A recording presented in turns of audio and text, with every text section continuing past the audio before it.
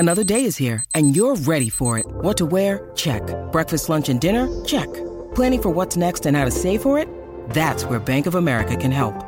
For your financial to-dos, Bank of America has experts ready to help get you closer to your goals. Get started at one of our local financial centers or 24/7 in our mobile banking app. Find a location near you at bankofamerica.com/talktous. What would you like the power to do? Mobile banking requires downloading the app and is only available for select devices. Message and data rates may apply. Bank of America N.A., member FDIC. We can find instant satisfaction in almost anything these days. Sleepy? Instant coffee. Need to sell your car fast? Car sales, instant offer. That's right. Sell your car the instant way and get it done with Australia's most trusted site for cars. Directing traffic from the base of the ruck, it's Justin Marshall and Ricardo Ball with the Rugby Run on SENZ.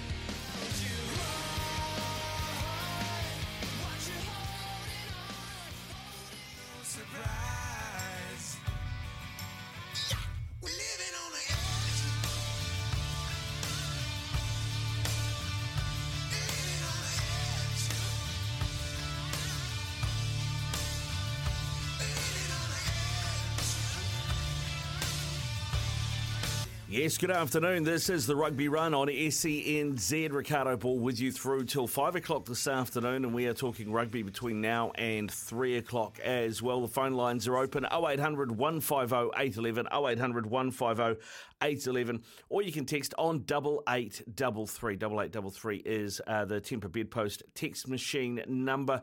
Justin Marshall will join us. We're just waiting on Marshy's plane to land in Auckland. He was flying up from Queenstown, and once he has landed, he will join us and be on the show as well. But I thought first we should start with, it's all the talk is about the future of the All Blacks. They go to South Africa, got a couple of tests coming up soon. They've announced a squad. They went quiet. Not even quiet, it was radio silence for about, 5 days? And then the outcome was pretty much nothing. Foster's staying, Sam Cane's still captain. They made 2 changes to the squad. Looks like there's a lot of rumours going around that Jason Ryan is going to replace Greg Feek as the forwards coach, which could be good because the South Africans really, one of the things that has been a strength of theirs, and we saw it against the Welsh, has been the driving maul. We know how well Jason Ryan has coached against that defensively at the Crusaders. I think it's something like since he's been forwards coach there over the last 5 years, they've only conceded 2 tries from line-out drives, so you can see why the All Blacks would have wanted him, and the rumour is that is going to be announced today. Jason Ryan in for Greg Feek, so we'll have to keep an eye on that and see how it plays out. Now, the squad, though, this is a squad they have named for South Africa. Dane Coles, Samisone Tokiahau and Cody Taylor are the hookers. Aiden Ross, George Bauer, Nipo Laulala, Ofa Tuangafasi, Ethan de Groot and Angus Tarvell. Of course, Angus Tarvell's still got 2 matches of a suspension remaining, so he probably won't travel. I think Tyrell Lomax has been called up to cover him for the trip to South Africa. Ethan de Groot has been called in for Carl Tu Inakuafe, who is off to Marseille at the end of the season. The locks are Scott Barrett, Brodie Retallick, who we know is probably only going to be fit to face the Aussies with that cheek fracture, Patrick Tuipulotu, Tupu Vai and Sam Whitelock. Loose forwards are Sam Cane, Shannon Frizzell, who is in at the expense of Peter Gasuakula, Kira Ioane, Dalton Papali'i, Adi Savia, Hoskins Satutu. It's interesting that, for me, I think that looks a lot better balanced from a loose forward trio sort of point of view, because you've got 2 6s in Frizzell and Ioane now. You've still got 3 7s really, and 1 8 in Hoskins Satutu, though, Adi Savia could be considered an 8 as well. But Hoskins didn't get on the pitch at all against the Irish, and he's in the squad. Peter Gus did in the first test and isn't. I don't know that he did that much wrong. I think it's about balance. And maybe, and this is something I think was pretty obvious from the start, but maybe they needed to learn it for themselves, that he is an 8. You can't select a guy who's been a great 8 all season and go, great, we'll get this guy and we'll play him at 6. It's not how it works, and I think they've learned that lesson. The halfbacks, Finlay Christie and Folau Fakatava with Aaron Smith. So interesting, there was a lot of talk that, Brad Weber particularly had been named in the Māori All Blacks team because they wanted to see as many halfbacks in action at this level as they could. And, he was eligible for the Māori All Blacks, whereas Finlay Christie and Folau Whakatava weren't, and that maybe that once we get into the Rugby Championship, Brad Weber would be back in the fold. But no, it's not. It's the same three halfbacks as the Irish series. 5'8", Beauden Barrett, Richie Mwanga and Stephen Perifeta. Midfielders Jack Goodhue, David Havili, Rico Ioane, Roger Tuivasa-Sheck, Quinn Tupaia.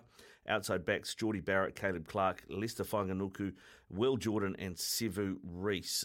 Josh Dixon, Braden Ennor, Tyrell Lomax travelling as replacement players over because I don't think that Goodhue has travelled, so that's where Ennor comes in, and obviously Brodie Retallick's not available, so Josh Dixon, who's yet to make his debut for the All Blacks, is a travelling reserve there. That is what the All Black squad looks like. Get your thoughts on that on 0800 150 811 or 8833, the Temper Bedpost text machine. Text us through your thoughts on that squad, what you like about it, what you don't, and what you would like to have seen if it hasn't happened.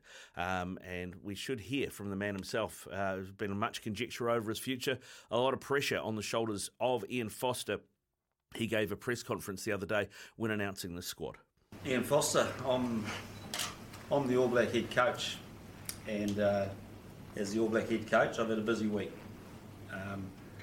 We've been through a Steinlager series that we as a team didn't achieve what we needed to achieve, and the result of that is that the last 3 or 4 days have been busy. We've had some robust conversations with us as a management, with New Zealand Rugby and with our senior players, and that should happen, and you'd expect that to happen.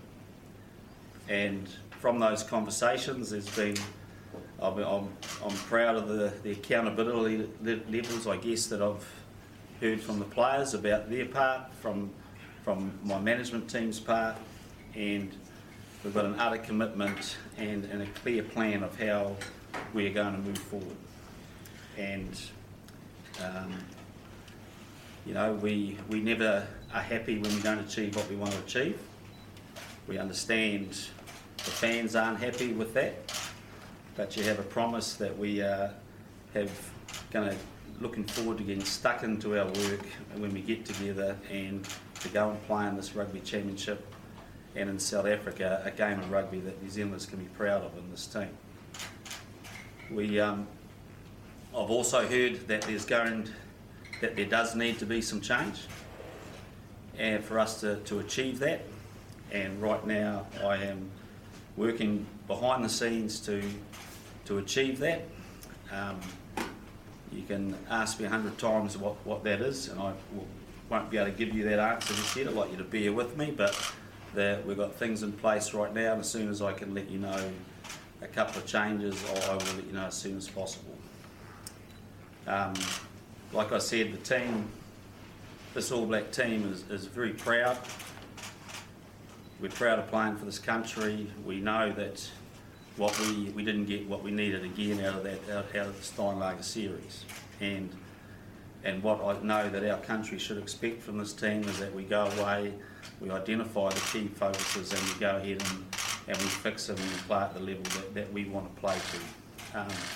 We'd love you to be proud of us, and we want to make sure we do everything we can to do that. As a head coach, there's been a lot of questions the last couple of weeks.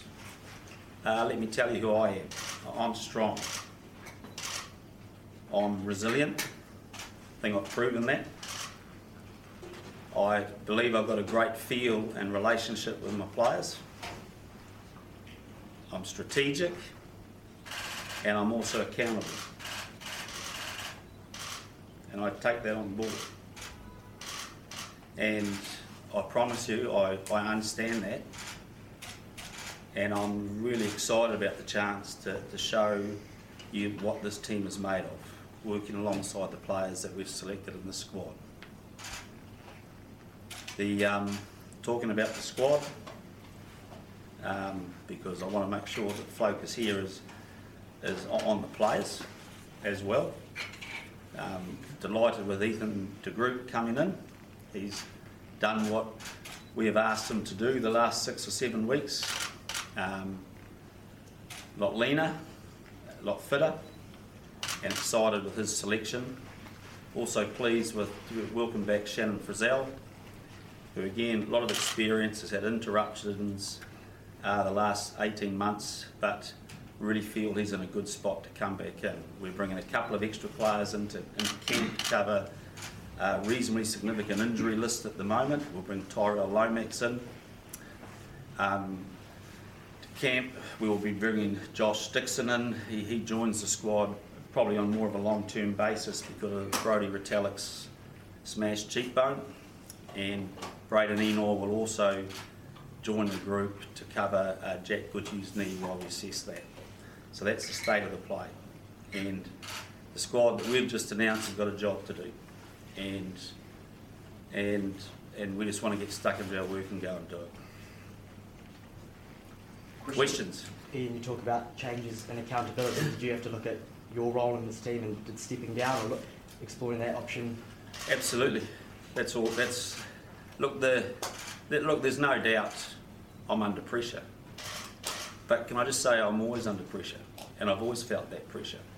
And external people will try to intensify that pressure, but it doesn't change the fact that as an All Black coach, you live in that world all the time. And so, does it hurt? Yes, it does. Does it mean that the key thing for me is to make sure that everything I do is about ensuring that we have robust processes to make sure we have got the right people sitting in the right seats. Those decisions you're talking about making, is that coming from you, the board, or where is that driven from? Oh, everyone. And again, that's a collective. We're in this as one. Ian, what do you think of, I guess there's been a lot of chat about the way this has been handled over the last week. Obviously last Sunday it was cancelled and it's effectively been a blackout for the best part of a week. Do you understand people's frustration? Are you happy with how the organisation you're employed by has handled it? Oh, look, I understand the frustration. All I want to say to you is this, on that regard, is that I as a head coach would never ever not communicate with my fan base when it's expected that I communicate with them. And so whatever happened then, I just want to give that categorical thing. I know my responsibility is to talk to the fan base. And if I knew that I was supposed to do that, I would do that all the time. And so that's the first thing. The second thing is we've had a process underway that when you look at, we're coming off a disappointing series. We get that. We have to go and make sure that we have real conversations behind the scenes, and and there's different levels of conversations, and they've all been had. So that's all I can say about that. There's a lot of people, I don't know if you look online, but the rest of us do, who quite frankly want to see change, whether it's yourself or the captain. What do you say to those people? Obviously you're still here, you're still in charge. Yeah. Look, I love the passion of our fans, and I love the opinions, and that is what it is. But I guess all I can assure people is that is the person that I am and my role in this team. I'm not here for any other reason to do the best thing I can for this team. And right now I can understand frustrations that we've lost the series, but my goal and my job is to put perspective around that, to make sure we take the lessons and this All Black team comes out stronger, and I want to be part of the solution. So, and will there be some change? Yes, there will. Like I said, I'll let you know shortly. Ian, there's been quite a few questions about yourself, but also Sam Cane and his leadership. What gives you the confidence he's still the right man to captain the squad? I believe in him. I believe in him as a person, as a leader. I think that the easiest thing to do when a series doesn't go your way is to point the finger and blame and want people's neck. I've got a lot of faith in Sam as a player, as a person, and in the leadership group around him. But and that same group that we are talking about has been part of these same conversations we've had, and we all know there's a high degree of accountability when you put on an All Black jersey, and we need to be better. When would you like to see those changes made by, given the South Africa tour's coming up pretty soon? I'm going to quickly, and I'll let you know very soon. Are we talking management changes or? I just, out of respect for a couple of processes, I need to not say any more than that. But that's. This process has been tough. Whatever changes you're going to make, is it a tough process? Yeah, look, I've been through lots of tough processes, and this one ain't easy. But you know what this jersey demands is that we're honest with each other, but we've also got to be reflective. We've got to make sure that the lessons learned we're not just reacting to sentiment out there unnecessarily, but that we're actually reacting to and come up with a plan that's clear about how we want to play. And because ultimately this is all about the All Blacks playing better, right? And that's our goal. Put those players, how have they reacted to, I guess, when the test finished in Wellington to now everything that's transpired publicly, and how they reacted? Well, a lot of them have gone home and probably turned off their phones. But I just want to stress that no All Black enjoys being part of a team that loses, and so there'll be a lot of hurt. That's why us getting together for a couple of days next week's going to be vital for us. Ozzy, can you just confirm who selected the squad now that Grant's not around anymore? Who were the guys that selected it? So basically, it was the selectors that selected this were the existing three minus Grant Fox plus Joe Smith. So myself, Plum, and Joe Smith. So Joe Smith is now officially joined us in his role, and there's lots of talk about Joe's role, but Joe's role is as was flagged 6 months ago. He's come in as the independent selector. He also has a secondary role of being an opposition analysis for me, like an opposition head coach, and he is working with me behind the scenes on the strategic areas that we feel we need to move. So excited to have him on board. He's not travelling with us, so we're clear, and at this stage hasn't got a on the field role, but he is working hard with the coach, with me particularly, on the strategic area of our game. Did you consider more wholesale changes as a selection trio to the squad? Oh, look, the selectors, we always do, and again, I guess like our fans are searching for the answers, we go through and look at selection and say, well, do we need to change some things in order to get the change in the movement that we need? And we've got a lot of faith in the group. We've obviously made a couple. We've got a, and you may or may not see a few more at selection time. But at the end of the day, we believe we've got a group. We're just starting our campaign for the year, and we've had and again, we didn't start the way we wanted, but it hasn't taken us off the plan that we're on.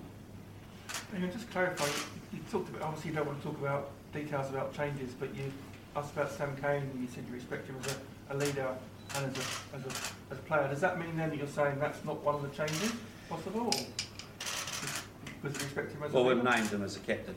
Yep. Does that answer that? Yeah. You talked about accountability, obviously, and there are changes that are going to be made. But are you sort of cognizant of the fact that you don't want to be, the public might have the perception, depending on the changes, that people are being scapegoated here. How are you going to avoid people feeling that way about the changes that are made? Does that enter your mind at all? Oh, there's a lot of things. When you make any changes, it goes through that. Nothing's pleasant. But at the end of the day, our whole planning is about how can this team improve and do what it needs to do on the park. And so, like I said, I know I'm accountable. But at the moment, when we look at the whole things, we've identified clear areas of change that we think we need, that the group feels we need, and we're going to instigate that and get stuck into our work. How close were you to walking away? Not at all. Not close. Not at all. You mentioned there's always pressure on the All Blacks coach, but for these two tests in particular, how much is riding on it for you as a coaching group? Oh, there's a lot riding on it, and what's riding on it is that we want to get our game going to the levels that we want, and that we want our fan base and our country to be proud of this team. So clearly, but Well, what an exciting challenge. We're going to South Africa. We've got 2 tests, in the slip of the tongue championship. We've got, both tests away against South Africa. It couldn't be harder in many ways, but when your back's against the wall a little bit, then, this is a great place for the All Blacks to be, and we've got to respond. There you go. That is Ian Foster at the press conference. I've been asked the hard questions, to be fair. I don't know what accountability looks like in Ian Foster's eyes, but apparently it's doing nothing, really, except staying quiet for 5 days and then pretending nothing's wrong. That's kind of what I got from that. Had a few texts through on 8833, the Temper Bedpost text machine. Hi, Ricardo. Thought Weber would be back for Whakatava. He didn't even try to run near the line last week. We were told he had a strong running game.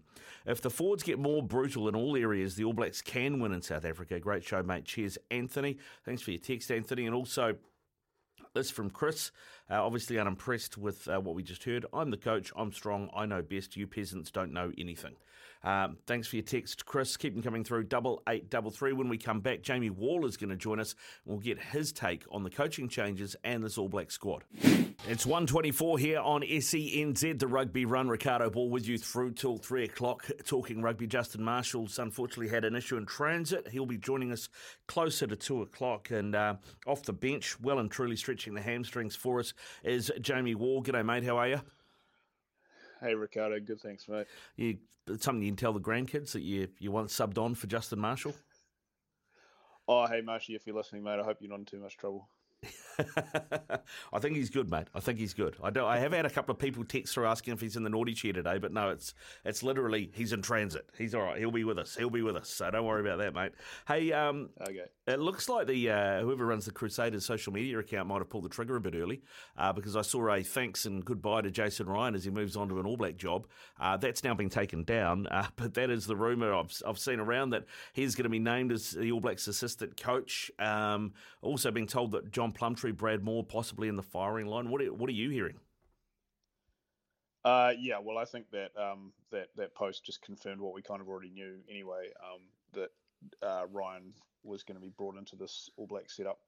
I think that was telegraphed a couple of days ago. So congratulations to Jason. He's a very fine coach, and hopefully he can make a difference in this All Black setup. I am a tad surprised, though, because I would have thought that he would have been part of a major change that would have involved Scott Robertson coming in, and perhaps he might have bided his time until that possibly happened, or go with Robertson to wherever he might end up when the RFU or the Welsh Rugby Union finally dump enough money on Robertson's driveway that he can't possibly say no. And of course, someone like Jason Ryan would have benefited immensely from that as well. However, he's made the choice to obviously come in and coach the All Blacks, which is something that all coaches in New Zealand obviously aspire to do. So perhaps he's more of an advanced party than an actual regime change.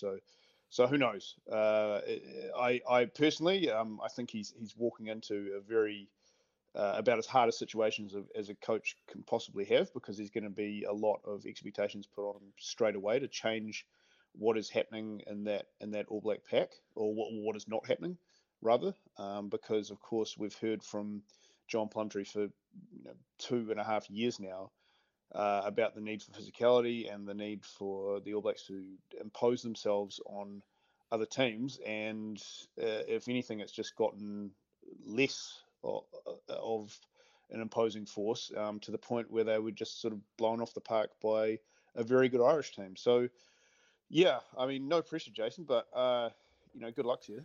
You did say advanced party there. Do you think this is, a gradual change that, so, we go to South Africa, potentially drop both tests. You've already got the basis of Scott Robertson's backroom staff in place?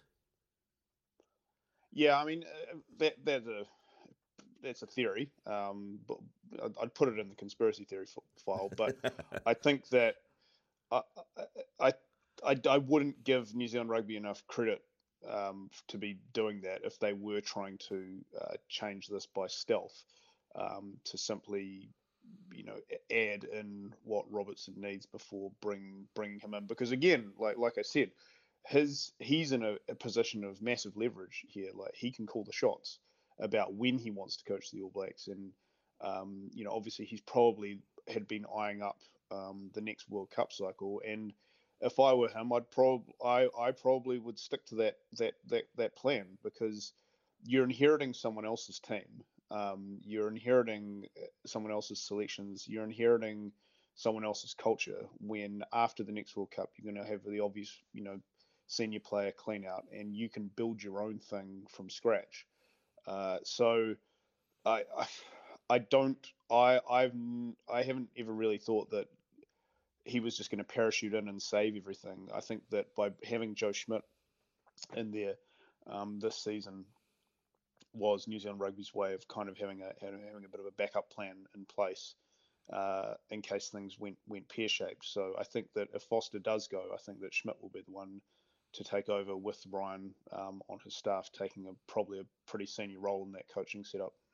Interesting, mate. Interesting. There was, of course, the squad was named, and there were really only two changes. I guess you look at it, and a couple of things stand out to me. One, Peter Gus-Suakula, he did play in the first test, we won, but he drops out. Hoskins Satutu, who didn't play any rugby, still there. Is this just about balance, this decision? It's just Frizzell for Peter Gus? Yeah, I mean, I personally wasn't expecting many changes anyway, because I don't think there's that many players out there that are really knocking on the door, other than in the loose forwards, because the loose forwards in the midfield, obviously these areas of the field that are constantly kind of rotating and under scrutiny. But I don't really see the logic in dropping Peter Gus if you were going to pick him to play, 25 minutes in a 3-test series, and then retain Hoskins Satutu if he's not going to play at all. It seems a bit odd, but then at the same time, it's like, well, they're not starting players. That you've got kind of like for like. I mean, the biggest puzzle for me is Frizzell. I don't really see what he offers that the other players don't already have, that you wouldn't get out of Cullen Grace. I think he's probably the only one who's probably has a right to be scratching his head as to what he needs to do, and perhaps Tom Robinson as well. However, at least the All Blacks have been kind of consistent with their view on Robinson, that he's just not what they see to be part of their setup. But Grace very much is, in the way that he runs the ball, and he's a line-out option, and that he's just in good form as well. So that's a weird one, because I can't see Shannon Frizzell, going over and playing a massive role in beating a Springbok team, because I don't see him starting, and I don't see him having that much of an impact against a world champion Springbok team in what is going to be two really, really hard tests. Yeah, going to be very difficult tests. I mean, it feels like Peter Gus-Suakula, once again, when he was called up, they went, he's had a great season at 8, we'll turn him into a 6. And then they went, hang on, that's not going to work. Because it did look unbalanced, didn't it? I mean, you had 1 6 actually selected in Akira Ioane, and he only played the last test because Scott Barrett got sick. So, I mean, there's some of the ideas around selection I hope get tidied up with Joe Schmidt in there, because it seems to be square pegs, round holes as a first option rather than as an option 3. Yeah, and it's kind of going back to the mistakes that you would have thought would have been learnt years ago around getting players and trying to turn them into guys who play in different positions and trying to make that work. It's not like State of Origin. You can't just pick the best 17 guys and just put them on the park wearing any jersey number and have a cohesive unit. You need to start picking specialists. You need to figure out what you want out of your blindside flanker. Whether you want him to be an extra lock like Barrett is, or whether you want him to be a ball runner like Cullen Grace is, and they need to just make their minds up on a few things. They need to make their minds up on Beauden Barrett and Richie Mo'unga. They need to tell one of them, like, you're the man who's going to take us through the next World Cup, and to the other one, look, I'm sorry, it's you might want to go have a look in France or Japan right now. They just need to make some hard calls, and they're just trying to, by naming such a massive squad and keeping everyone kind of in the mix, as you get closer to a World Cup. It's not really helping anyone, because you now have the situation where you're dropping players for no good reason and you're adding players for no good reason. And it's just kind of symptomatic of this whole regime, which actually, to be fair, actually stretches back into Hansen's regime as well, because it was happening then, because of the propensity to pick so many players and try guys out. I understand that you want to create an environment of competitiveness and to keep guys on their toes about where they're going to get picked, so you're going to keep them informed. But at some stage, you have to actually figure out a game plan that revolves around the guys that you actually want to be playing on the field, and that you can't expect a guy who you've designed a game plan for to be dropped and then replaced by another guy who is going to do something different. It just doesn't work that way. And you could see with Ireland that every single guy on that field was there because he had a specific job role to do. And that's why they ran through us like a hot knife through butter. Yeah, they did that, mate. They did that. The other one that I was interested in was around the halfbacks. We haven't seen any change. I don't know about you, but I kind of looked at when the teams were named around the Irish series. I went, well, Brad Moore's still an All Black. They've just looked at it and gone, well, we've got these 2 tests for the Māori All Blacks, and we want to see as many halfbacks in action as we can. And Finlay and Folau aren't eligible for the Māori All Blacks, so we'll chuck Brad in there, but he'll come back in the mix when we go to the Rugby Championship. That didn't happen. Did that surprise you? Yeah, a little bit. I think that Weber is a guy who can definitely have a role to play when a game gets really tight. His kicking is really good. He's a senior guy, and he is very much in a leadership role at the Chiefs. He's a guy who can kind of rally the troops. He's kind of suffered a bit in his career as being always seen as the third guy behind Aaron and TJ.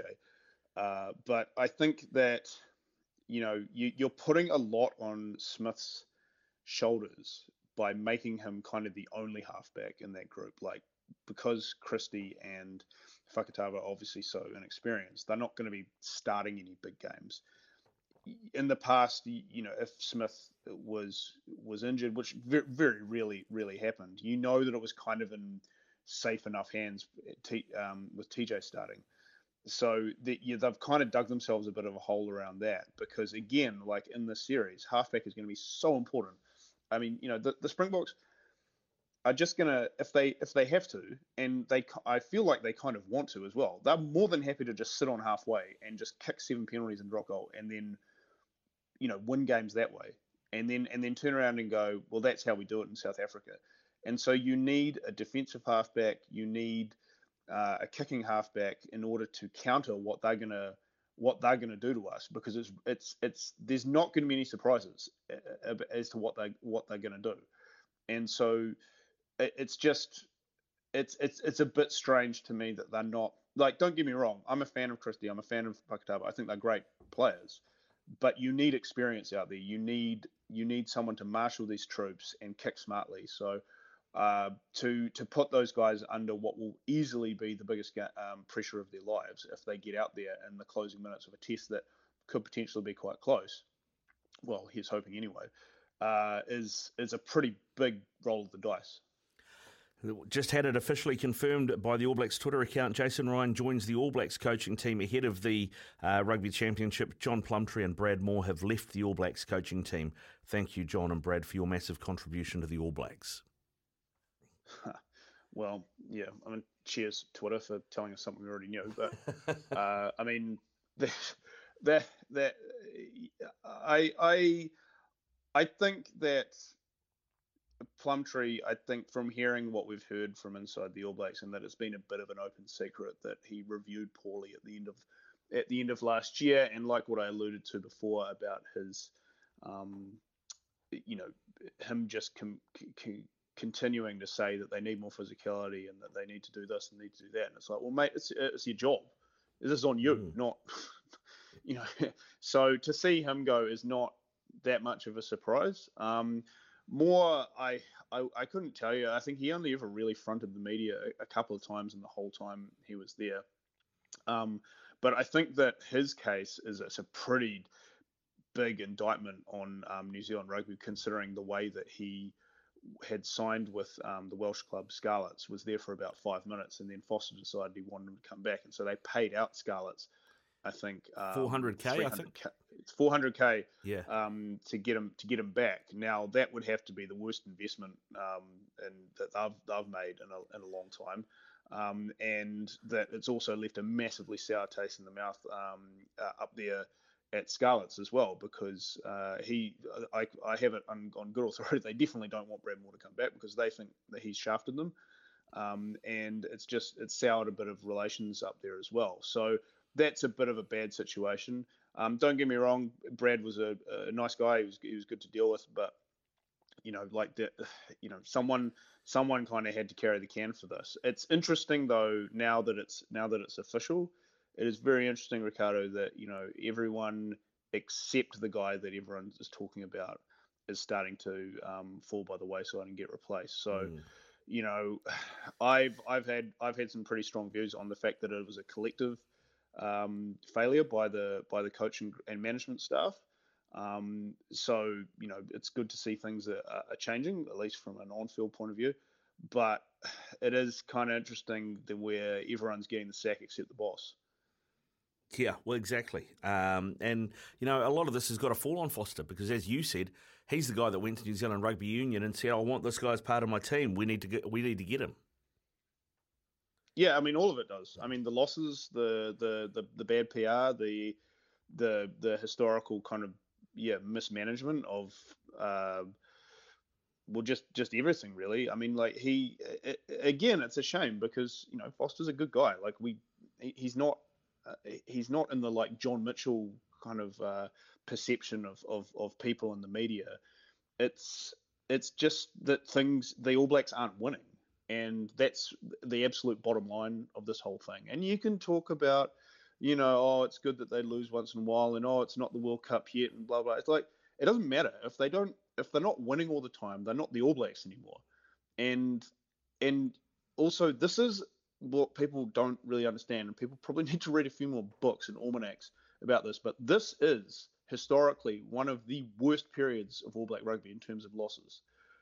This has only happened twice before, and when you're talking about a period of around about 8 months, and this sort of return that the All Blacks are getting. So when you say, it's good that they lose once in a while, okay, but this is really bad, and and if it gets this bad, you need to start changing things because as you know, definition of insanity is failing and then trying again exactly the same time and expecting different results. Yeah, well, 16 wins from 24 games, and we've got to remember that some of those wins have included Tonga and the USA and Italy, and Wales B of late. So you'd almost wipe those off the slate as not really counting. So, yeah, one from 5 recently. It's going to be 1 from 7 by the time we come home from South Africa. You get the feeling. So, yeah, it's not pleasant, mate. Not pleasant. Jamie, thanks for coming on. Really appreciate your time. No problem at all, Ricardo. And Marshy, I hope you make it to the airport, mate. Yeah, good stuff, mate. Thank you very much. Jamie Wall there with us on the Rugby Run. It is 18 away from 2. It's 14 away from 2 here on the Rugby Run. Ricardo Ball with you. Justin Marshall, hopefully not too far away. He had a delayed flight out of Queenstown. Man who knows what that sort of thing's like is Clark Dermody, the new head coach of the Highlanders. G'day, Clark. How you doing? Yeah, not too bad. Thanks, Ricardo. Thanks, mate. Thanks for coming on. I really keen to chat to you about, of course, one of your charges you know pretty well, and Ethan de Groot. He's back in the All Blacks for the trip to the Republic, but the fact that he didn't make it for the Irish series, I think had a lot of people scratching their heads. So, from your point of view, what was the reasoning, and what did New Zealand Rugby, what did the All Black coaches ask Ethan to do to get back in the mix? Obviously Ethan, huge talent, but only turned 24 on Friday, so he's still a young man. I think, feedback to him, as was quite publicly stated through the press, was just his, fitness and mobility on the field. So he's shed a bit of weight in the last sort of 6 weeks.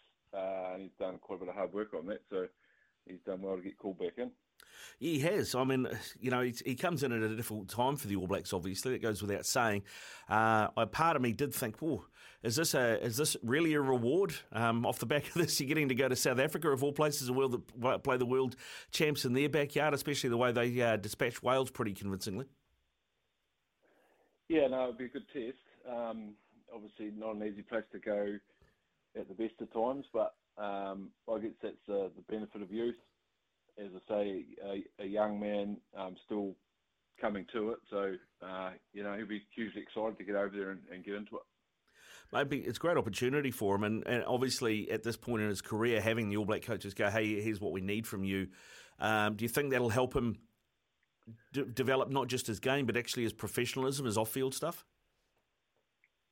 Yeah, I think so. I think that potentially was part of the reason. Just a general message on, I guess, well done for last year, but you're not quite where we need you to be. So, good motivation to hopefully set him up for, a long-term career with the All Blacks. I mean, you mentioned that he's lost a bit of weight, and I know Ethan had said something around that as well, and he was interviewed. A lot of people, think that props just need to be big and heavy, but how much weight has he lost, can you tell us, and how do you think it'll affect his overall game from scrummaging to the round-the-field stuff? Oh, he's a big man. He's a big man anyway, but I don't know how much he's lost. I know he looks in better shape, so just visually looking, normally the cheeks are the first things to get slim with the prop. So once they start slimming down, they're in generally good shape. And so I was watching him play for Southland play Otago on Friday, and he's getting around and being physical, which is his thing. So that's one thing. But then, like you say, doing it in Africa against Africa is going to be something else. Yeah, mate, that's going to be a hard ask, all right. Obviously, we don't have Marsh yet; he's still in the air, I think, mate. But just quickly on your job with the Highlanders now, you're the head coach. I assume you're in the midst of recruitment drive. How many players are you looking for next season, and how many have you retained? No, we were pretty much our squad was pretty much settled after last year, so it was just a matter of sort of 3 or 4 spots that we're working through, and just a few coaches as well. So we needed to get 2 or 3 more coaches involved. So we'll be hopefully announcing them in the next couple of weeks. Yeah, which would be great, mate. And just finally, I know it's not a position of expertise for you per se, but Sam Gilbert was obviously, we saw a lot of him at fullback and right wing at the start of last season, and then he got an opportunity at 10 and seemed to grab it with both hands. Do you see that as his future? Obviously need to, sit down with Sam and see where he wants to go. But, definitely he did an awesome job in that one game, and then things come slightly unstuck against the Waratahs. But watching him again, he was played on Friday, and he was outstanding. He was at fullback and then ended up at centre there. So he's a pretty talented kid. Yeah, he can play. And, I'm sure he can go anywhere, mate. Yeah, sure, he can go wherever. Yeah, exactly, mate, exactly. Hey, Clark, thanks very much for coming on, mate. Really appreciate your chat. Go well, and best of luck with the Highlanders for next season, eh? No, top man, thanks very much. Cheers. 9 away from 2 here on the Rugby Run. 5 away from 2 o'clock here on SENZ. The Rugby Run. Justin Marshall's plane is about to land. So hopefully not too far away from us having Marshy on board. Paul Feeney is going to join us in the next hour. Paul, of course, has been involved as a coach in New Zealand across the board. He was assistant coach of the Blues for a while. Then he went to South Africa and was the assistant coach of the Stormers as well.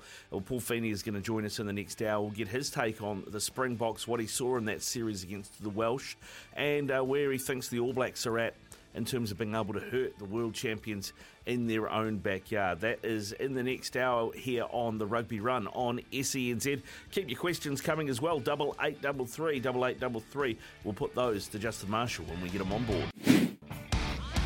In today's Voltaren Rapid 25 wrap-up. Tonga have advanced to the 2023 Rugby World Cup finals after crushing Hong Kong 44-22. Sonatani Takalula scored a hat-trick of tries as the Tongans claim the final berth in Pool B, where they will face defending champions South Africa, Ireland, Scotland and Romania. Hong Kong, who have never played at the World Cup, drop into a 4-team repechage tournament alongside Kenya, the United States and Portugal for the last remaining spot at the tournament in France. And from what I hear, and as random as this might sound, that Portuguese team, apparently pretty good. Pretty good, and probably the favourites out of the four to make it, so we'll keep an eye on that. The Springboks have named their team for the Rugby Championship, or their squad, I should say. Veterans Dwayne Vermeulen and Frans Steyn will bolster that squad for the Rugby Championship. Both were part of South Africa's 2019 Rugby World Cup winning squad, but missed the 2-1 series win over Wales this month due to injuries. The team will be captained by Sia Khaleesi. This is the team for you.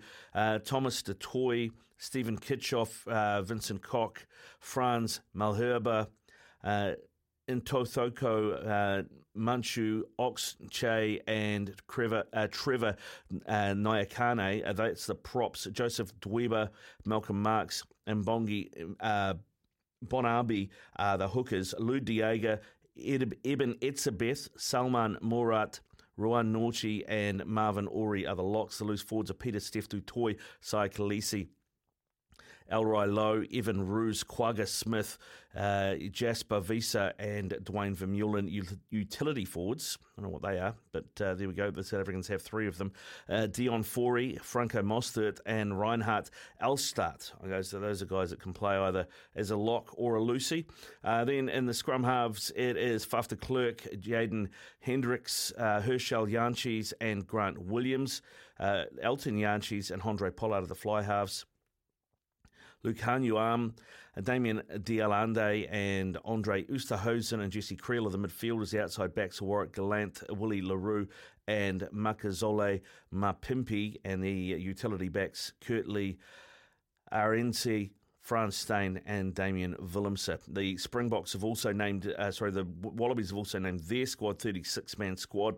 Alan Alatoa, Rory Arnold, Jock Campbell, Quade Cooper, Poni Fa'amasuli, Falau Faiinga, Lalakiti, Foketi, Nick Frost, Matt Gibbon, Jake Gordon, Reece Hodge, Michael Hooper is the captain, Jed Holloway, Len Ikitau, Marika Korobetti, Rob Leota, Noah Lolesio, Lachlan Lonigan, Tate McDermott, Fraser McWright, James O'Connor, Hunter Paisami, Jordan Pitaya, Matt Phillip, David Parecki, Pete Samu, Ire Simone, Scott Seo, James Slipper, Darcy Swain, Taniela Tupou, Rob Valentini, Suliasi Vanavulo, Nick White, Harry Wilson and Tom Wright. There you go. That is your Wallabies and Springbok squads for the Rugby Championship.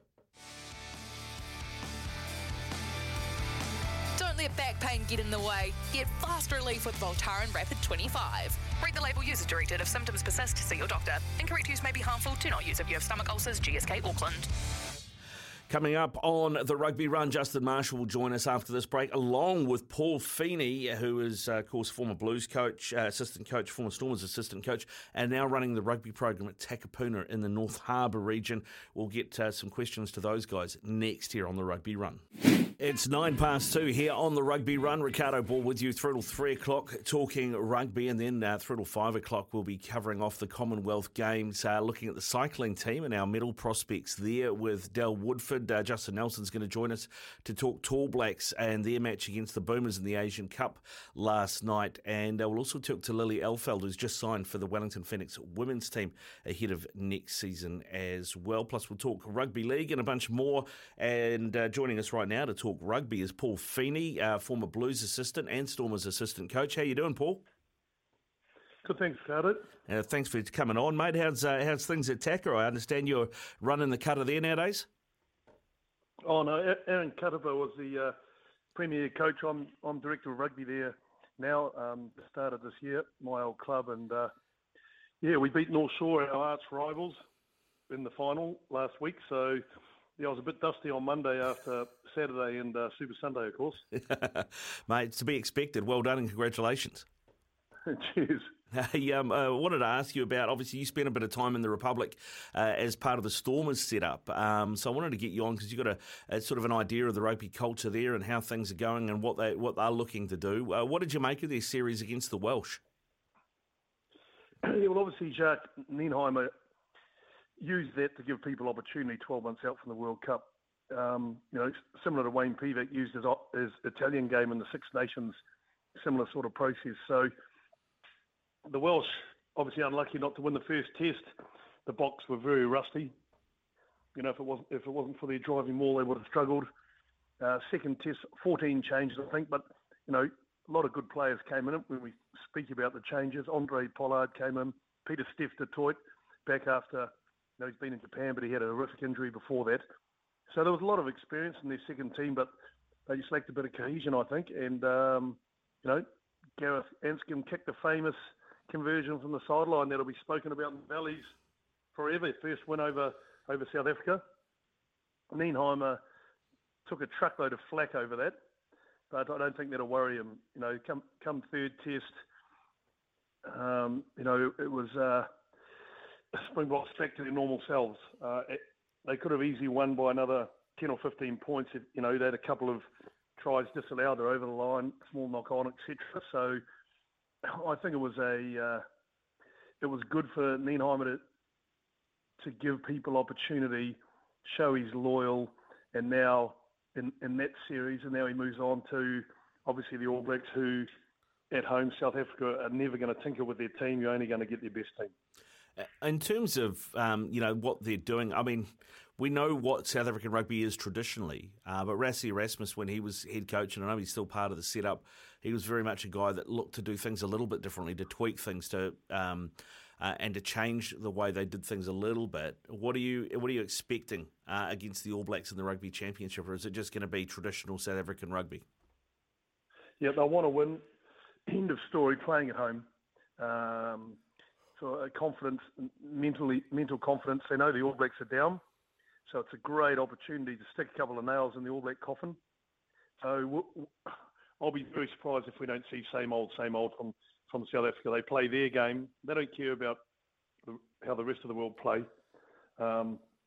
Obviously, Russie's still in charge. He's just not called the head coach, but him and Jacques, you know, Jacques started as a physio with Russie up at the Cheetahs a long, long time ago. Then he moved into being Russie's defence coach, went to Munster. You know, they're very tight. So Russie will still be running the show, very cunning man. But all you'll see out of South Africa, I'm picking, is winning rugby. And for South Africans, that's pressure rugby. Forward, great set piece. And they look at what they call the pressure game. You know, they're not worried about playing an expansive game, giving the ball air. It's about how to strangle oppositions and take 3 points when they're on offer. And if they kick 7 penalties against 3 tries and win a test match, they're as happy as Larry. Yeah. What about the All Blacks then in the state they're currently in, particularly having to go to the Republic without Brodie Retallick, who is our, I guess you'd say, most bruising lock forward? What chance do you give the All Blacks over there? The All Blacks are wounded, so I think you give them a slightly more of a chance. They've got their backs against the wall, you know. So, but first and foremost, it comes down to physicality, as we know. South Africa are going to play their big pack, then they bring another 6 on in the second half. So we have to pick first and foremost a physical rugby team and match the Springbok physicality. Otherwise, for me, we've got no chance. So, you know, that selection is critical for the All Blacks playing over there. So that makes sense for you, Shannon Frizzell, why he's been pulled back into the ABs. It's purely we need a massive 6, and basically him and Akira are going to share that position, do you think? Yeah, I mean, we need ball carriers. I don't think the selection was right against Ireland, you know. I don't think you can play Sam Cane and Scott Barrett together. They're good, honest footballers. And 10 years ago, good, honest footballers won games for the All Blacks. Workers all day. But now line speed's come in. She's a different ball game. You need people that can get over the gain line, create quick ball, which Aaron Smith can get rid of quickly, us on the front foot, and then we're in with a show. So, you know, we need a lock that can carry, and we need at least 2 loosies that are very good footwork, big fins like Akira, so Ardie Savia. So I think selection's critical. If we can get some good fast ball, then we're a possibility. It just depends. If we overcommit on the inside like we have been against line speed for the last 5 years, Beauden Barrett taking flat to the line all day, we'll never get the ball wide. We'll have 2-man overlaps. South Africa's got the fastest line speed defensively in world rugby. And we'll struggle. We have to change how we play from a back's perspective, in my view. We can't overcommit too hard on the inside from the first pair of hands. We have to get the ball early to the second pair of hands. Then we've got a lot of options from there, and that's where we want to be a threat from, whether we're kicking, running or passing. So I know that, I don't know if you're aware of these because they only happened in the last hour, but changes have been made. Jason Ryan is now assistant coach of the All Blacks out of the Crusaders, and John Plumtree and Brad Moore have moved on. I assume that, more looking after the attack previously. That means that Joe Schmidt will have a bit more input, maybe from a sort of a Wayne Smith type, sort of position. Yeah, Joe Schmidt, world-class coach. They'll be silly not to tap into his brain. Different voice. Like, he was involved more heavily in the first test, and look what the All Blacks did in the first test against Ireland. So, for me, that's a no-brainer. He's been doing defence. He got back in the fold this year. We all get a bit rusty as coaches, doing defence for the Blues. Very analytical brain. He will be great for the All Blacks. He'll be a breath of fresh air, and he'll certainly bring something different. Yeah, good stuff, Paul. Hey, listen, thanks very much for coming on and having a chat, mate. I really appreciate your time. No problems. Have a nice afternoon. Yeah, you too, mate. You too. Paul Feeney there, former Stormers assistant coach and former Blues assistant coach with us as well now, director of rugby for Takapuna on the shore. It is 2:17 when we come back. Boomfa, he's arrived. He has landed in Auckland, Justin Marshall. This is SENZ, the Rugby Run. Ricardo Ball with you through 3 with Justin Marshall, who's finally landed in Auckland. Marshall, they had problems getting all your bags off. Did you tell them to have to be careful with all the Gucci hardware, did you? Good afternoon to you, Ricardo. And first of all, I think I'm probably going to have to start off by saying a couple of things. One of them is that, yes, I am still at the airport. So you may very well hear bags being rolled. You may hear announcements, but it's been one of those days. It's the end of the school holidays, and I'll give you the tip, mate. It is an absolute war zone out here, war zone. So, first of all, apologies for that. And also, secondly, to the listeners, thanks very much for your perseverance and patience in enabling me to be able to get on the plane and get here. Not easy, but I've managed to negotiate my way halfway to where I'm getting to, so that's good news. That is good news, mate. That is good news. Now, I don't know if you've heard, because I know you were on route. I have. Yes. What's your reaction to that? Jason Ryan is forward coach, Plumtree's gone, Brad Moore is gone as well. Yeah, look, obviously they had intent right from the press release the other day when Ian Foster hinted that there would be other changes. I'm not entirely sure why it did take a day or two for those changes to come out, but I think they felt that there was enough evidence there that they needed to somehow make a change. And whether that was through selection of players, which was pretty evident that wasn't happening after they announced the squad, or whether it was a restructure of the coaching regime, that's what we were waiting for, weren't we? And that's obviously come out today. So obviously hugely disappointing for John Plumtree and Brad Moore, who have obviously been with that team now since Ian Foster has taken over. But I guess they felt that there was enough wrong in there that they could put things right by adding Jace Ryan to the mix. He's the only one, Ricardo, that I have caught up on that's been added. Has there been anybody else? There hasn't been anybody else, but Ken, who texts the show regularly is in touch with the Blues camp, has said that he's heard rumours that Leon McDonald is going to join the All Blacks as well. Oh, wow. Well, that's interesting, isn't it? And obviously I'm not aware or sure of where Joe Schmidt sits in all of this as well. Obviously he was likely to take on a more of a role than the one that he was initially brought in for, but nothing's come out of that at the moment. I would be very, very surprised should Leon McDonald be added to that coaching group. But again, obviously they are looking to change things quite dramatically, and they are chasing results. And Leon has got a very, very good reputation of having a outstanding rapport with players. He's turned a Blues side around that have been struggling in the past, and he's got a really good culture in that environment. So, I don't think there's any real secrets out there that the culture in the All Blacks at the moment is just a little off, and it needs to change. Look, they'll be looking very heavily to change the fortunes of the way the team's going at the moment. So, yeah, that speculation is surprising to me, but doesn't mean that it could be wrong. No, exactly. Doesn't mean that at all. From what I understand, Joe Schmidt's role will be a non-travelling part of the team, so he will be a selector, but replacing Grant Fox. But it sounds like they've increased the scope of his job to maybe do a little bit more of the sort of stuff that Wayne Smith was doing in his time at the All Blacks. Yeah, I just think they've got to get that balance right, Ricardo. Like, you know, obviously they've got to make sure that everyone sits into their role nicely and that the players have input as well. And so how that makeup sort of pieces itself together is really important. So, yeah, look, there's no doubt that I think someone like Joe Schmidt could have a role of overseeing everything, you know, like quite conclusively. Wayne Smith, when he's been involved in the All Blacks, has been involved in different coaching areas. And what has been very evident, particularly with his involvement for him, is the fact that he's been able to basically adjust to fulfilling different roles really successfully. Like when Smithy coached me with the Crusaders and also with the All Blacks, he was solely an attack coach. And then obviously had a little bit of time as a head coach, which is well documented he didn't really enjoy, because you don't get on the tools as much, Ricardo, and I don't think a lot of people realise how much macro management a coach has of the players.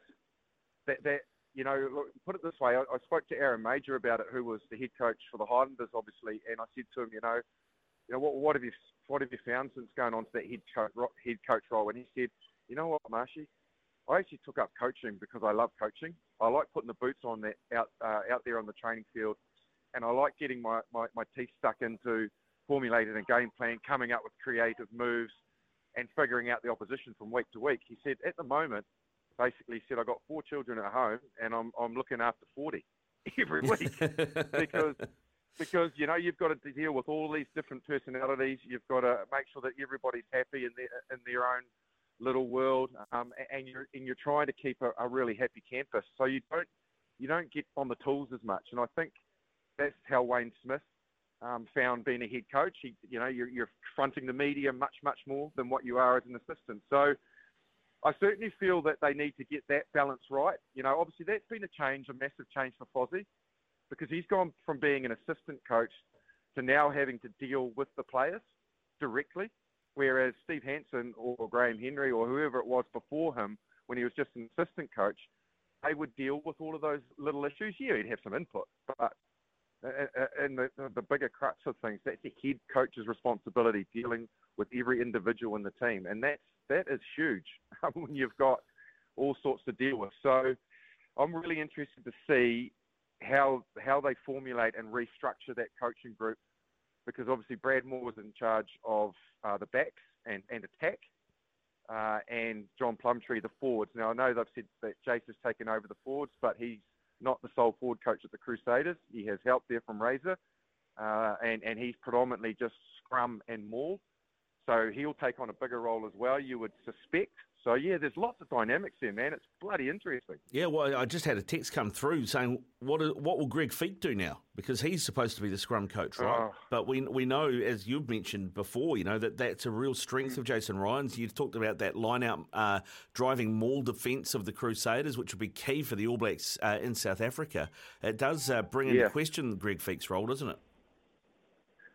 It's a very good point, and really well made in that text message, and something probably that now that I've just mentioned about Jason Ryan's involvement and how very, very technically good he is at scrum time.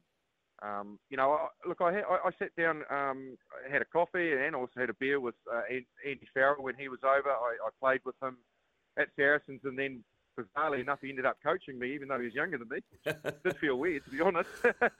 But And he spoke very highly of Greg Feek, who before he came back to New Zealand was coaching with Ireland and under Andy Farrell. And, you know, he was saying it would be really interesting to see when the All Blacks, because it was then being mooted about some changes, you know, where it leaves Feekie. So, look, they're probably, again, looking at how each person, you know, can fulfill a really, I guess, constructive role within that environment. And maybe that means a slight shift for Feekie, maybe, I don't mean this as a pun, but to get his head out of the scrum a little bit, and maybe he has input, but he also does show some diversity and have maybe put some work into breakdown. You know, there's no doubt in my mind, mate, one of the biggest issues, if not the most major issue with the All Blacks during that Irish series, was we got beaten at the breakdown, beaten up.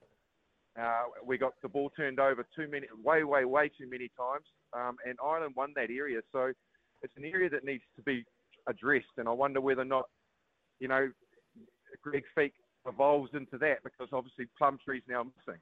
Yeah. So, you know, maybe they see something in Greg Feek that, yes, they retain him, but they retain him in a more balanced role, and that could be healthy for him too. Let's face it, all of his coaching that he's ever done has been scrums.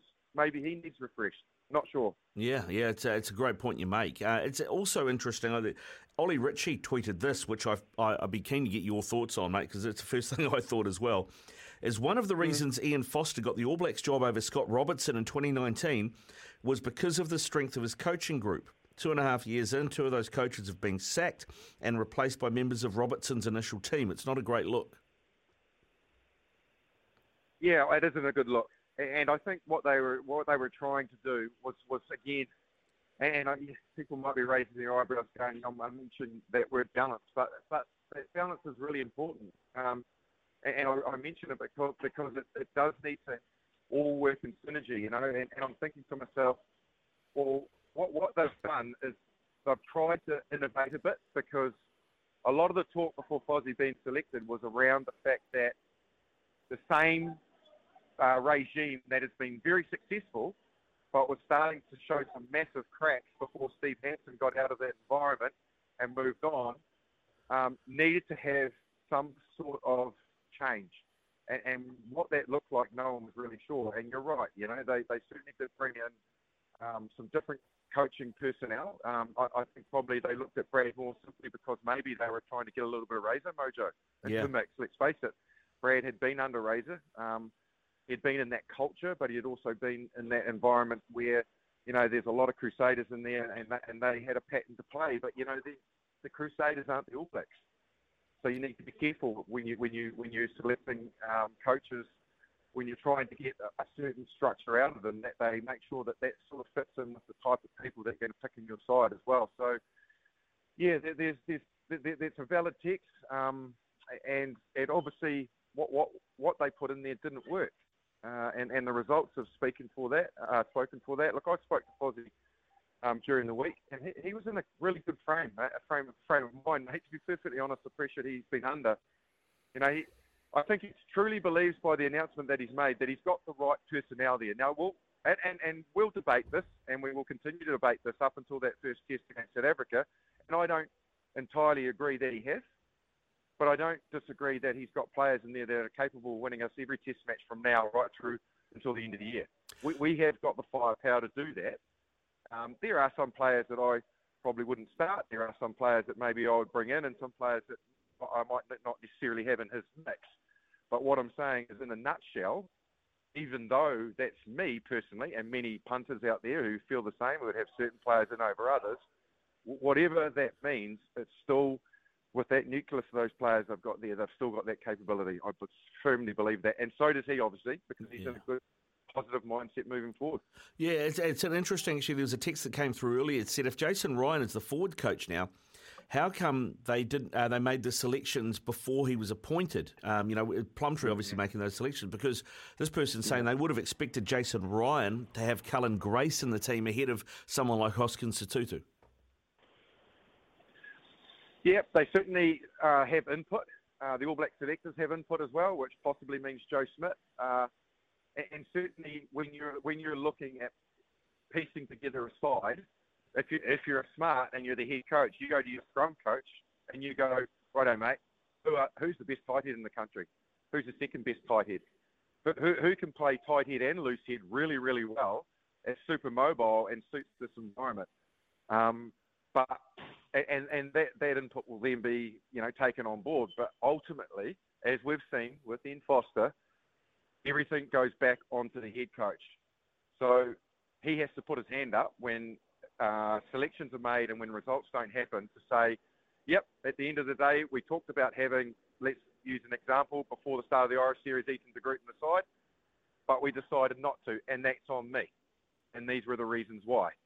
And they might be validated reasons, or they might just be, no, we didn't think he was the right man for the job. They've obviously changed their mind on that. But what I'm saying is he'll consult, but I believe absolutely that if he was thinking about Jace Ryan, he may have had that conversation, and Jace Ryan was happy with the selections that they've got in there.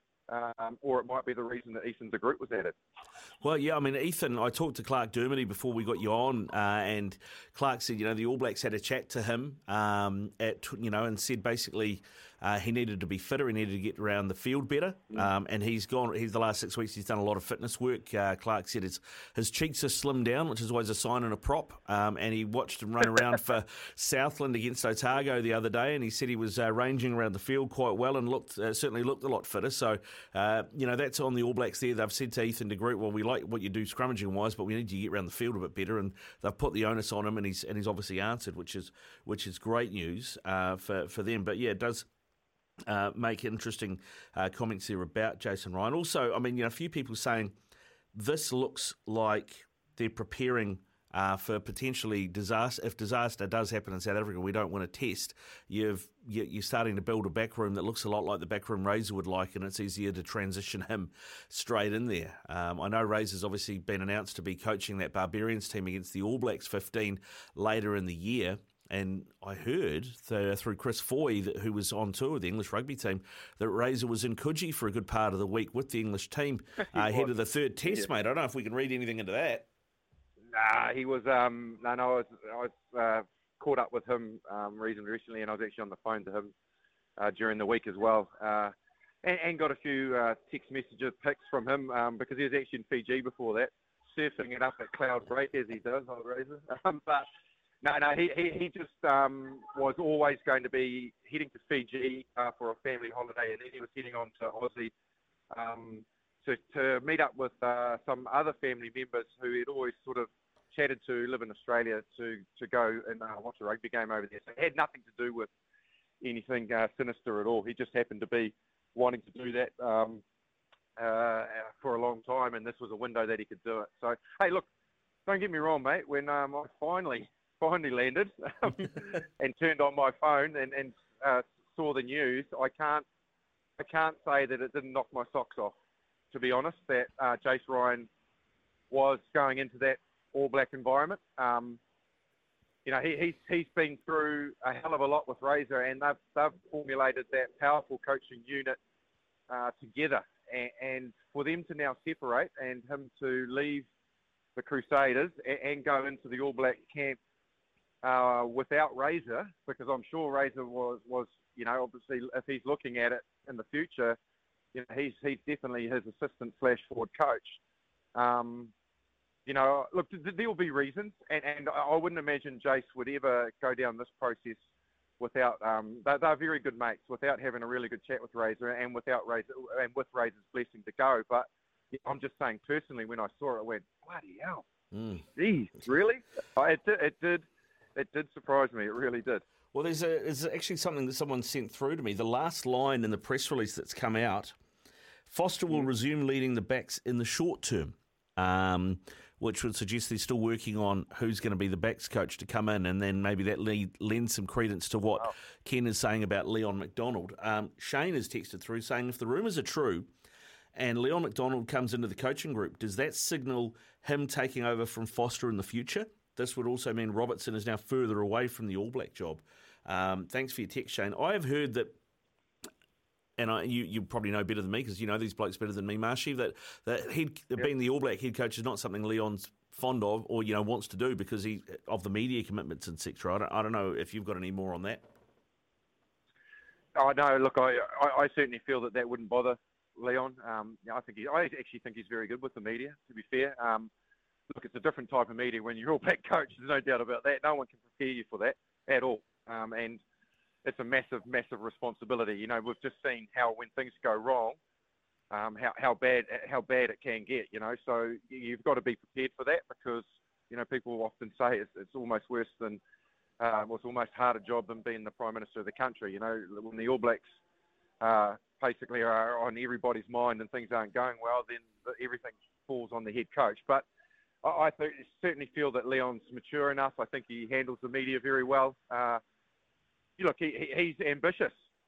I don't think any coach isn't, and I don't think there's any secrets in the fact that Razor wasn't happy about him leaving Crusaders, and he had just started formulating, a really good relationship there. They were starting to build something together, and then bang, he got offered that Blues job out of nowhere. And being a former Crusader player and never having any involvement with the Blues, it's a big leap to take.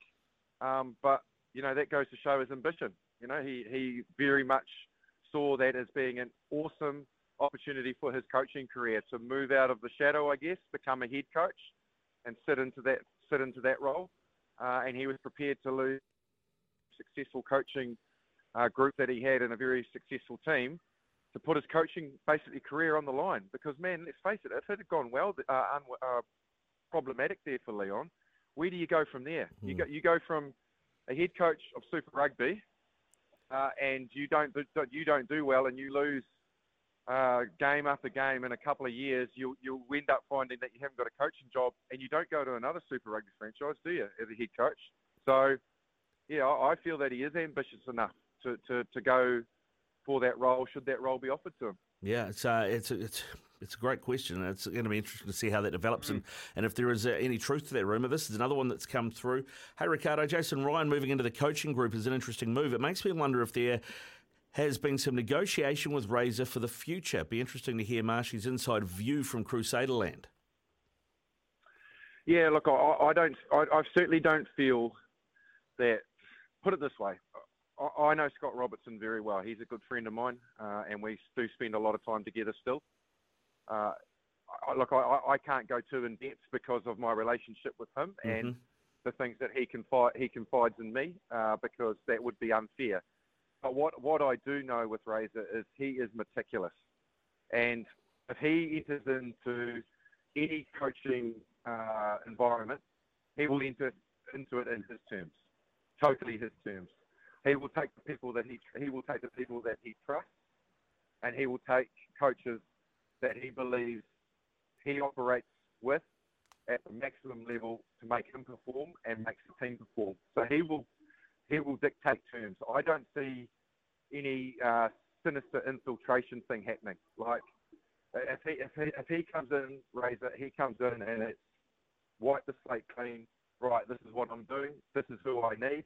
And this is what I want, and we're going to get the job done. That's his mindset. This is the culture I want. These are the people I want around me. So I don't read anything into slowly injecting people in there that will eventually be for his benefit. I don't see that happening at all.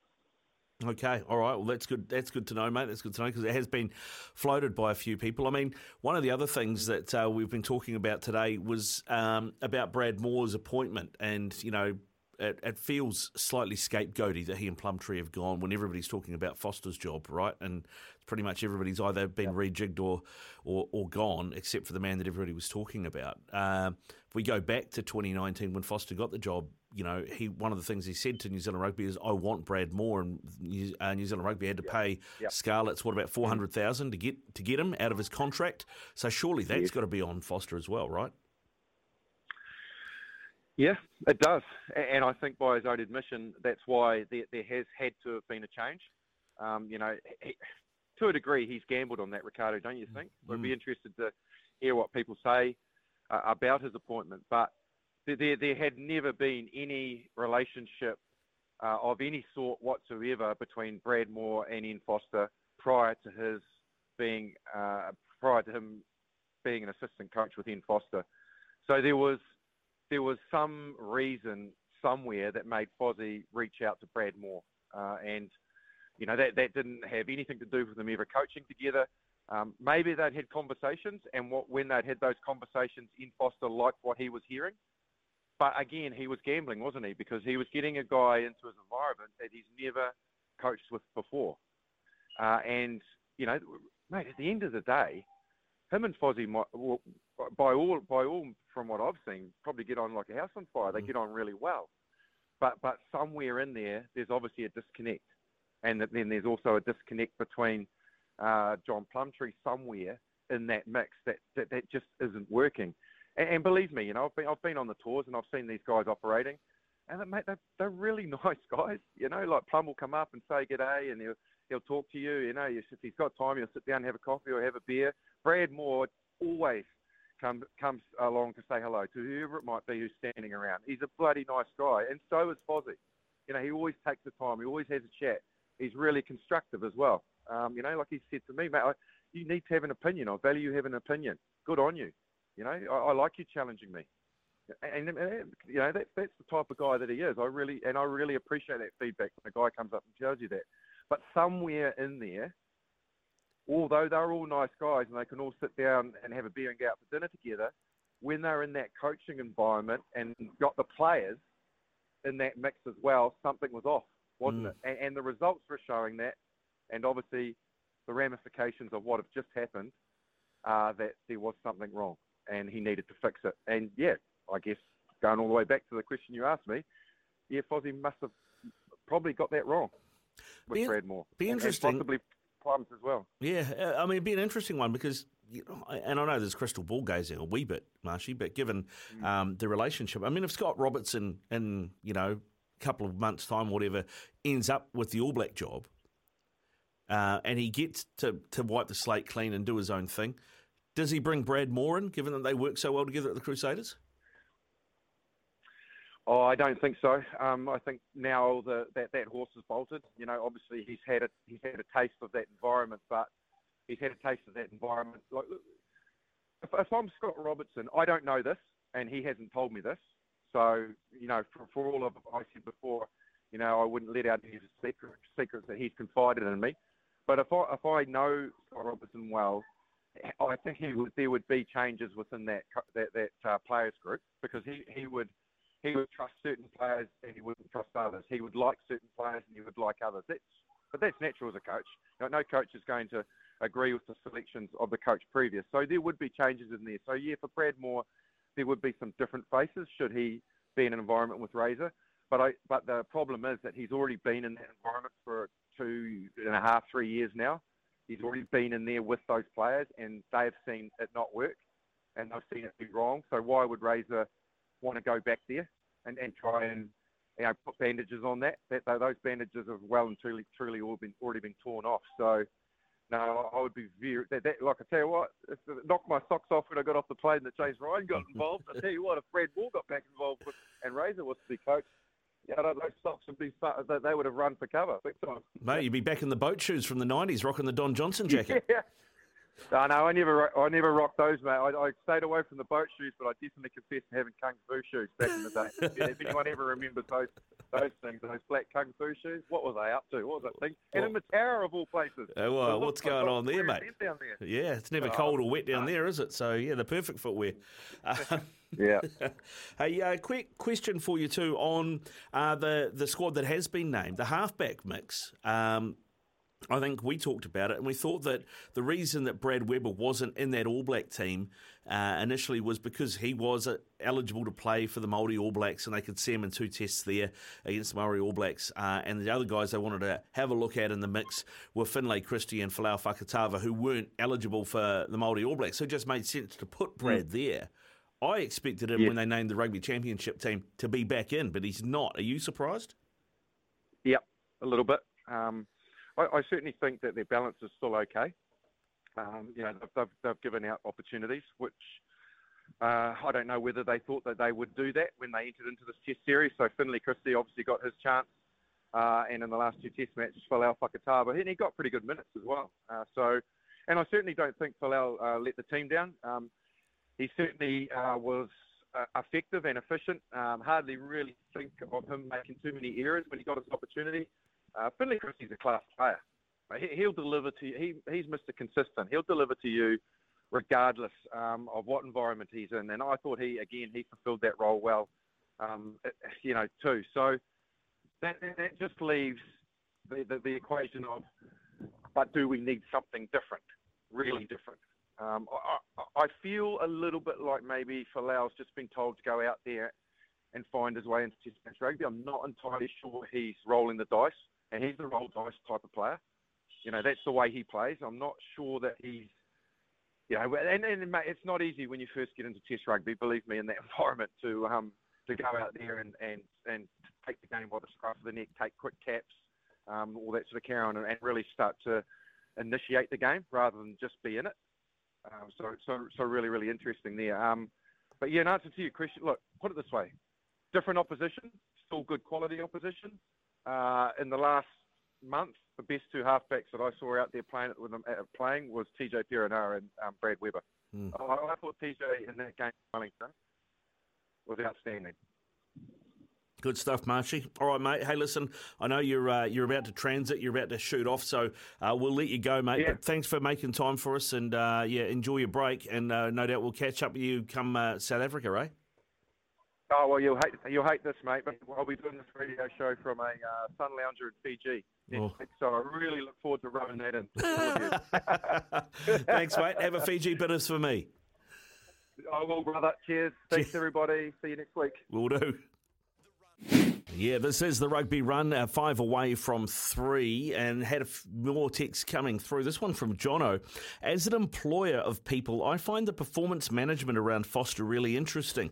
I think New Zealand Rugby have made errors in judgment around how they support Foster in public, but also now seem to be moving deck chairs around Foster's own decisions on the coaching team and team performance. I'm sure he has KPIs and has been given a remit to make decisions, and therefore he must be held to account.